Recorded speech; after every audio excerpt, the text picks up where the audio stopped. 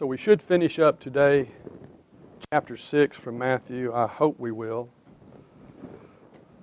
Looking at these issues regarding anxiety and worry, and of course how that corresponds to our faith and so forth. We looked last week just briefly at the first part of this lesson in chapter 6, which began with verse 25, where Christ just begins by saying very plainly, very practically, don't worry. And I mentioned, I think at least in the ESV, I know that's mentioned like 6 times. The word's translated that way in just this short passage. A lot of redundancy there, and that's always for a purpose. We look specifically at the fact that he's talking about a severe state of mind when we're talking about this level of anxiety or worry, as it's translated. A severe state of mind, something that's dominating, the way that we think and the things that we do and don't do. That's the result of it. And we noted also that he says stop worrying, that the people that he's talking to, the language indicates that, look, you're worrying right now. You're all in the midst of this. Christ is speaking to a real problem that exists at that point. He's not just looking ahead.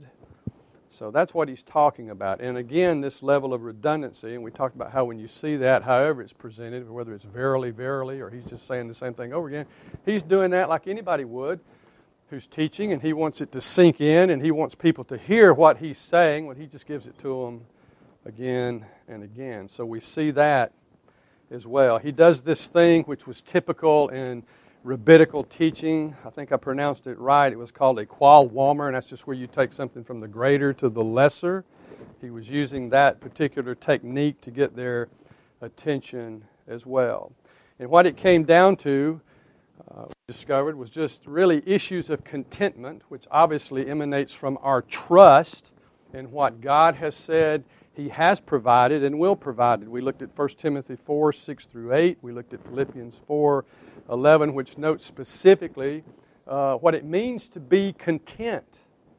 To be content. And that, of course, assumes a level of acceptance, a level of belief, a level of commitment. We rest in the promises of God. We also talked about it doesn't mean you just sit down and, do your thing, God. No, He's told us what we are to do. In times past, we've talked about the obligations to work and to work hard. I even gave you a little outline I remember from a sermon from Adrian Rogers. This might have been 2 lessons ago, where he said, make all you can, save all you can, and give away all you can. And I remember kind of using that little guideline in my early life when I began to make money and so forth. Having the right attitude, the right mental attitude about God's provisions, but more specifically here, what God says He will provide, what He will take care of in our life. Because difficulties will come. There will be times when our faith in these areas is stretched. And we have to go back and look literally at the Word of God, the promises of God. That was verse 25 of chapter 6. And then we only got to verse 26 last week and finished up. We noted that Christ is talking about, and He's alluding to, according to the commentators, He's alluding to this special relationship. When He says things like, aren't you worth more than these or much more than these? It's that allusion, if you will, that reference to a special relationship. And we looked briefly at the new covenant, talking about what God has done and what He has provided for His church, for Israel. We made that distinction. Not that they're together. I'm not saying that. I'm saying both of them. God has made promises in His Word to God's people. Let's say it that way.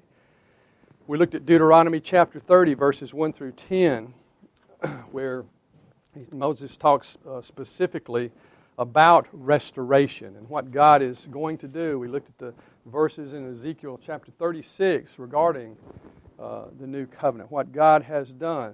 Point being, and the connection being, that God will provide for His people.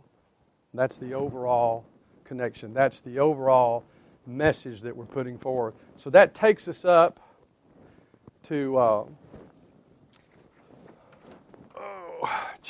verse 27. in the 6th chapter. I turned the page there and I thought I'd left out a page. I kind of freaked for a moment inside. But here it is, chapter 6, verse 27. And he says, and we'll just begin, and who of you, being worried, can add a single hour to his life? And you'll see that in some translations. It says add a single what? Cubit. What's a cubit? Anybody look it up? Oh, what's a cubit? Who knows what a cubit is? 18 inches.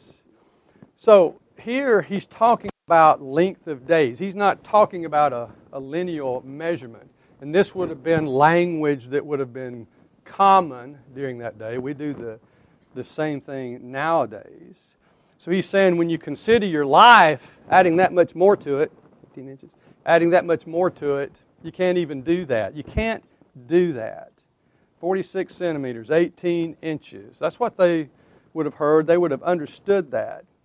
And this word life literally means it's a reference to a lifespan or an age. So he's saying, why are you worried about things that you cannot control? Your worrying is not going to add anything to the length of your life. And again, we made reference, in the scriptures before made reference to, what they drink, what they eat, and the clothes that they wear, and things that we take for granted. But in their day, in their economy, that was life, and it is for us. It's just so much easier for us to come by. In their day, where most people was a hand-to-mouth existence, an agrarian society, it took on a whole different connotation, and we listed all the different things that could happen that would jeopardize being able to supply yourself through work with any of those things. And he says you can't add one cubit, one small space to your age. Can you picture Christ sitting there saying that very thing, and how those people would have taken that? Wouldn't they have thought, well, you're telling us there is this place of rest? I mean, there is a provision.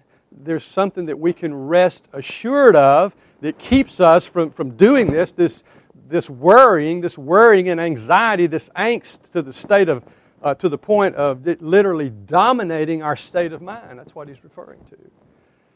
And of course, the glorious answer to that is yes. Yes, there is something. In verse 28, he says, and why are you worried about clothing? Now here he goes again. He's repeating it. Observe how the lilies of the field grow. They do not toil, nor do they spin. And, of course, their mind is being drawn to Creator God. Creator God. And this is how he was most often presented, even by the Jews, as Creator God. Paul did the same thing in Athens, did he not? When he's standing there amongst all those statues and everything, and he sees that statue to the unknown God, and he says, thank you, Lord, there's my lead in. So he turns around, and he says, well, this is the one I want to talk to you about. And when he begins talking, what does he talk about? Salvation, redemption, none of that. What does he say?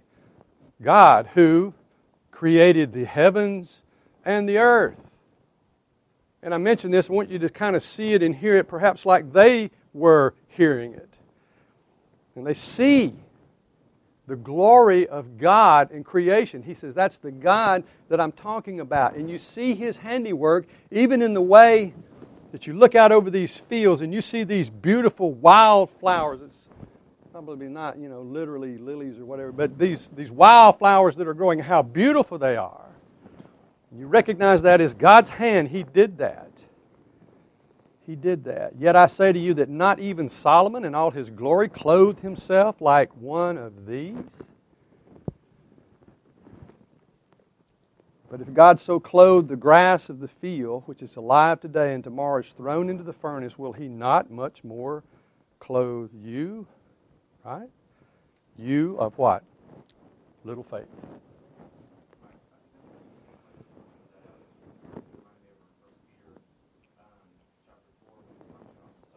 Yeah.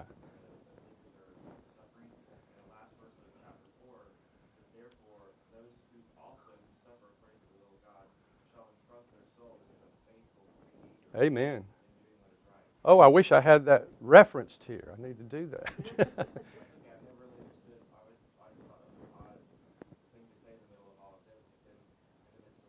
Yeah.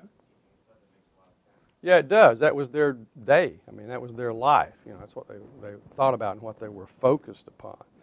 And it ministers to their practical needs. God is all over our practical needs, and we'll see that in specific detail here in just a moment. You know what it's about? It's about loyalties. It's about priorities. It's about having our mind thinking rightly about things, about money, about all these things that, quite frankly, and we make this point over and over again, that our affluent society dumps upon us and uses, if we're not careful, uses to draw us away from what's important. As God has blessed us and filled us and taken opportunity, if you will, to just bestow so much goodness upon us. And yet it doesn't matter who you are. It doesn't matter where you are in your economic life or whatever. Listen to me. Difficult times will come. And even if your difficulties are less than someone else's, the responsibility of what we have is greater. Can you think of a scripture that supports that? Can you? Anybody say it? To whom much is given, much is required. I don't recall a specific. I just pull that out, but I don't recall that speaking specifically. Come on, tongue. Specifically about money or versus talents or time or anything. It's what we have, what we've been blessed with, whatever it is. And we're responsible for that. We talked about giving an account of that. We look at God's handiwork in creation. We see what He's done. And Christ used that as a specific example to say, how can you look at that, understanding that you, as He said earlier, are so much more important than these things? How would He not supply your needs? And He says, "Oh, you of little faith." So without a doubt, worry is faithlessness. And we don't often think of worry, I think, as a sin. And I guess it might be hard between our ears to distinguish between just that natural concern that we have when somebody comes to us about one of our kids or something about anything in our life that we know is going to affect us, and we get that feeling of angst and anxiety. Well, we are human. We have that. But remember, we're talking about a dominating state of mind. We're not talking about recognize the severity of something for what it is. We're not foolish about it. But we don't do it apart from faith. We don't let that dominate us. We get to work. We do what we have to do. We get on our knees. We get ministry. We get whatever we need, and God provides. So it would be faithless for us to worry in that regard. A strong faith in the Lord makes worry an unreasonable effort. Listen, I'm one of those too. I try to remember that when I'm prone to worry. So, Larry? I heard a phrase once that always stuck with me many years ago, and that is, worship the Lord at the same heart. Yeah, I would agree with that. We listen to what God is saying to us when difficulties come in our life. We turn our attention to Him. And I think sometimes it's just a matter of discipline, maybe our spiritual experience with the Lord. And by that I mean in trusting Him in the past and seeing Him come through. And we say, okay, Lord, here I am. I'm at the prefaces of a difficult time. First off, what are you doing? Okay. And how are you going to provide? What do you want me to do? That's always part of the picture, is it not? Everything that happens in our life is for that purpose. We're to be conformed to the image of Christ. I wish that could be done without being faced with difficulty. Without our faith being literally put to the test. The Word is clear. He tests us. He does that for our benefit. God knows. He knows the outcome. It's for our benefit. And we yield to Him. Our life must be, and it is, a life of faith. Without it, He says plainly, it is absolutely impossible to please God. And faith can't be faith if it's not tested. You don't, as he says in Hebrews, you don't hope for that which you know is going to happen. It's that which you cannot see. Perhaps that which God has promised in His Word specifically. what He will do. Do we believe that, or do we not? The best thing to do is hit your knees and pray. That's the best thing to do. Clear the mind. Allow God to speak to us in those times of difficulty when we're concerned about these things are related things. I would agree. These things are, meant, came in a different context to the people of Christ today. There's still necessities for us, clothing and eating and drinking and those things, or a roof over your head or whatever. Well, let's look at 6:31. Again, here he comes again. Do not worry. Do not worry then, saying, what will we eat, or what will we drink, or what will we wear, what kind of clothing? And I got these two verses together because the first part in 31 here, he's just repeating to make emphasis. And in 32 he says, and listen to this, for the Gentiles eagerly seek all these things, for your heavenly Father knows that you need all these things.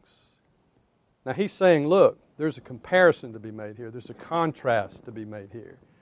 And he refers to the Gentiles, as he says, who eagerly seek all these things. He's making a point. He's pointing out this dominating influence, if you will, amongst the Gentiles. Now, what are they thinking when he says Gentiles? What's the flavor of the day there? What are they thinking? Well, non-believers. For the most part, I'm just talking about in general, that's why they would think. People who are not a part, they're not the covenant people of God in his mind right there. They're outside, if you will. There's all different kinds of words that would describe them. But I marked to look at Ephesians 4:17 through 19. Paul's talking here when he's talking about what probably your Bible titles there is the new man. Listen to this. He says, so this I say and affirm together with the Lord, that you walk no longer just as the Gentiles also walk, in the futility of their mind, being darkened in their understanding, excluded from the life of God because of the ignorance that is in them, because of the hardness of their heart, and they, having become callous, having given themselves over to sensuality for the practice of every kind of impurity with greediness.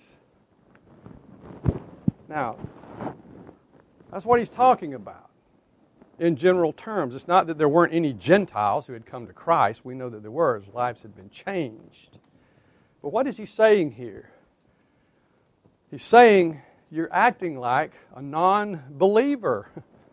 You're acting like your God has not made any promises to you. You're acting like if you put him to the test, which we're not to do, that he wouldn't come through. When he says, this is what I will do. And he says you're allowing your mind specifically to be dominated, just like Gentiles who are outside the camp. They're not connected with God as you are, and you're allowing that to happen. These are the promises that he's made, and you've rejected those. Do you ever sit down and look at the promises that God has made to us? I know at least one person has put them in a little book. It's laying around my house somewhere, God's promises. You can just pick it up and start flipping through it. Good-sized book. God's going to do what he says he will do. So here, obviously, it's godless to live in constant worry when our Heavenly Father has already promised that he will provide. Please don't say, well, Mike, you don't know what I'm going through. You don't know. It's just difficult. I'm not saying we don't have things that are a continual challenge for us. But do you rest upon your faith? Are you trusting the Word of God to give you strength and direction regardless, whatever it is? And this is how he moves and works within us. It is through faith. It is through obedience, particularly in these kinds of times, when it seems that perhaps our needs aren't being met. We're being challenged in some way. Listen, he has an answer according to his Word. Our thing is to come in conformance to his Word, whatever that means. And I dare say it's different for every person. It's specific to you and what God is doing in your life as a believer. Worry is not a trivial sin, I would add, because it strikes a blow both at God's love and at God's integrity. Why? because He's already talked about His storehouse and His willingness and what He wants to do for our benefit and for His honor and glory. We're Christ's children, and we're to focus upon the things of the Lord. Be not conformed to this world, He says, but be transformed. Transformed by the renewing of your mind. If you want to stay conformed to this world, and by that I mean think materialistically in this life, think in that regard, you're going to have the world's problems. Quote from MacArthur, he says, when you think like the world and you crave like the world, we will worry like the world. It will follow. Because a mind that is not centered on God is a mind that has cause to worry. And that's true. And it's sad to think that even as believers we can fall into that. But we can. Now, in my early days as a young Christian, Matthew 6:33 was very important to me.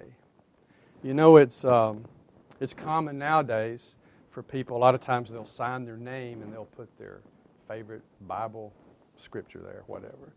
Well, I remember a friend of mine who grew to mean so much to me, a teacher friend, and he's still a friend of mine today. When he would give me a card or a note or something of encouragement, I was in the 8th grade, he would put Matthew 6:33. Well, I dashed home because I thought everything this guy did was, perfect, kid. I looked at Matthew 6:33.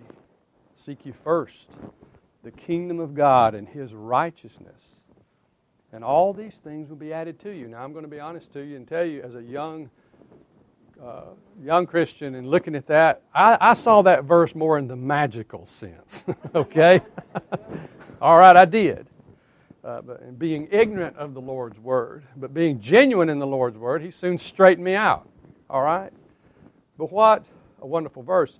And I look here at the simplicity, the practicality of what Christ is doing here with those folks that He's speaking to, and how this deep but simple truth, this profound truth, speaks to us today. Because it is right here about getting first things first, is it not? It's about priorities. I would underline and circle and put in quotes the word first. First. Seek God's kingdom. My mind went to Hebrews 12:2. Fix your eyes on Jesus, the author and perfecter of our faith, who for the joy set before Him endured the cross, despising the shame, and has sat down at the right hand of the throne of God. And I mention that only in the context of looking to Christ in everything. Fixing here your eyes upon God's kingdom and God's righteousness. And certainly when we talk about His righteousness, we're talking about the imputed and imparted righteousness of God for us. He says we're to seek His kingdom. It's that word basilica. You're familiar with St. Peter's Basilica, okay? But it's not talking here about geography. It's not talking about territory. It's talking about dominion and rule. It's talking about, obviously, a submission to that dominion and rule. God's kingdom.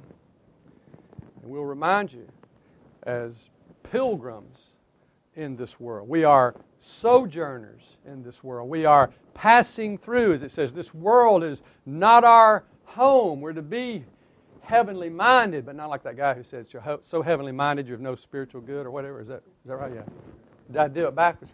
Okay. The point is, right priorities focused upon the right thing. And we're to seek not only His kingdom, but we're to seek His holiness. Don't forget this. What does this have to do with concerns about things in life? It has everything to do with getting first things first. It has everything to do with putting our energies into the right thing. Well, here's a challenge from Leviticus 19:2 that's true today. Speak to all the congregation, he says, of the sons of Israel, and say to them, you shall be holy, for I, the Lord your God, am holy. Now that's something to work on. That's something to aspire to. Or Philippians 1:4. just as He chose us in Him before the foundation of the world, that we would be holy and blameless before Him. I understand we're talking about what God has done within us, but we're not off the hook. We're to demonstrate our love for Him by serving Him, by obeying Him, by allowing His Word and His Spirit to cleanse us of everything that hinders us, listen, from being like Him, from thinking like Him. That's what we're to do. Our goal is Christ-likeness. That will result in our sanctification. That will result in holiness. And it'll do a lot of things as we melt it on down. It'll change our priorities. It'll change our tone. It'll change our propensities to worry. It'll do that. 1 Peter 1, 15 and 16. But like the Holy One who called you, be holy yourselves also in all your behavior. You know what that word all means in the Greek word, right? All. In all your behavior. Right? Because it's written. And he goes back and he quotes from Leviticus, the verse that we read. It hadn't changed. God hasn't changed. You shall be holy, for I am holy. And Peter quotes that from Leviticus. Let's do it. Verse 34. So do not worry. There it is again. Do not worry about tomorrow. Because guess what? Tomorrow will care for itself. And I know in like the ESV, you get that sixth translation of worry there. It says actually, I think, tomorrow will worry for itself or has enough of its own worries. That would be the sixth time he uses, or that word is translated in such a fashion. It's going to lay out like it's going to lay out. We're to focus upon what God has promised, who He is, and what He can do in our life. He adds that each day has enough trouble of its own. Each day does. And there's nothing that we can do about that as far as trouble coming. I thought I had a quote. I must have passed it somewhere. Nothing we can do about that other than trust God and follow Him and rely upon His Word. And I wanted to take a minute just to look at this and focus on this issue about anxiety maybe for a minute. Our sovereign God is in charge of our future. He is. He has promised that. So what do we take from that? We're to be responsible with our time. We're to be responsible with our talents, our resources, with a recognition and thankfulness to the Lord for His provisions. That's a good place to begin. Is there anybody in here that doesn't have a roof over their head or food to eat? Is there anybody? Our faith allows us to leave the future to the Lord. And if we can't do that, that's a good measuring stick, right? It's not that we don't have legitimate concerns. Again, it's this issue about what is dominating our mind. Trouble, trials, difficulties, challenges, disappointments, they're all going to come. They're all going to come. We can help one another. We have the church. We have the Word of God. We have His indwelling Spirit as believers. We have His promises. We're never alone. We're never abandoned in our faith. Never. The Lord does not give grace, as it says, for tomorrow, now. A quote from MacArthur again. He doesn't give grace for tomorrow, right now. That would mess up His whole plans about growing us in our faith, challenging us, testing us, if you will. No, we must go there.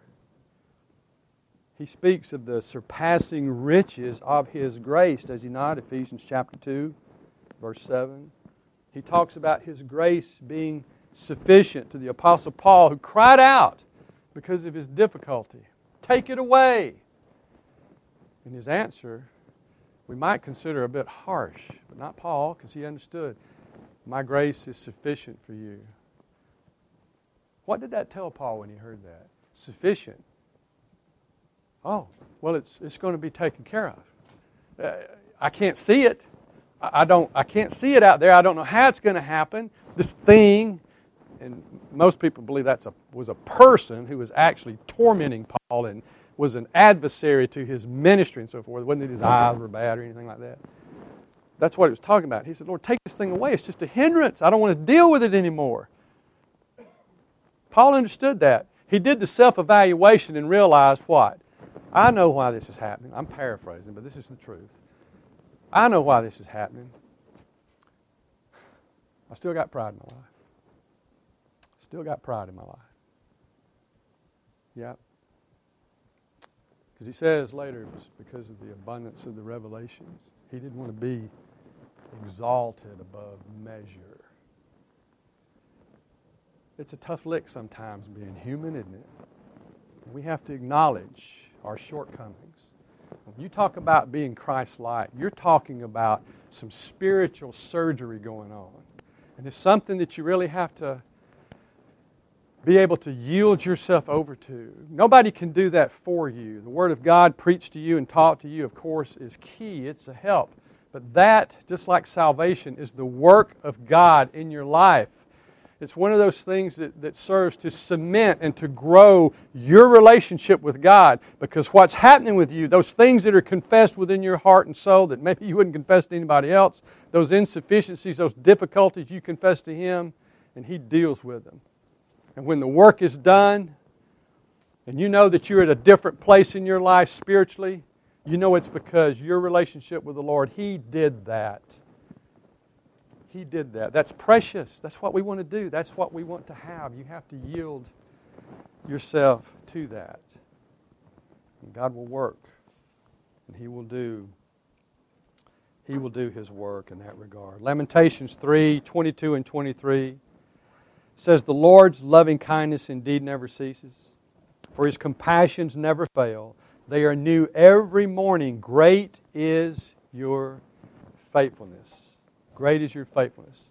And I always like to tell our visitors, especially our first-time visitors, these folks are not offended. They're servants, okay? They're servants. They got to go do their thing. The ones who are leaving. Isaiah 26:3, "The steadfast mind you will keep in perfect peace because he trusts in you." I learned that in the older translation, "For thou wilt keep him in perfect peace, whose mind is stayed upon thee, because he trusteth in thee." That's just the way I learned it. Trusting God and experiencing that peace that later it says passes all understanding. And then lastly, and we'll finish, John 14:27, he says, "My peace I leave with you, my peace I give you. Not as the world gives do I give to you. Don't let your heart be troubled. Don't let it be fearful." I said that was it, but I got a little more here that deals with sustaining help of God's Word. Oh, good, I got 3 minutes. "I'll never leave you. I will never forsake you." I always love this verse. We've talked about it before. And though I'm not a Greek person, I have to read what others have said. I understand this verse carries 5 negatives in it, Greek negatives, and it means something like, "I will not, no way, not never, not know how, ever leave you." It's that kind of thing in the Greek. He's serious. Hebrews 13:5. "My God will supply all of your need out of His riches." Philippians 4:19. Before that in Philippians, Paul said to don't be anxious for anything. He's talking like Jesus.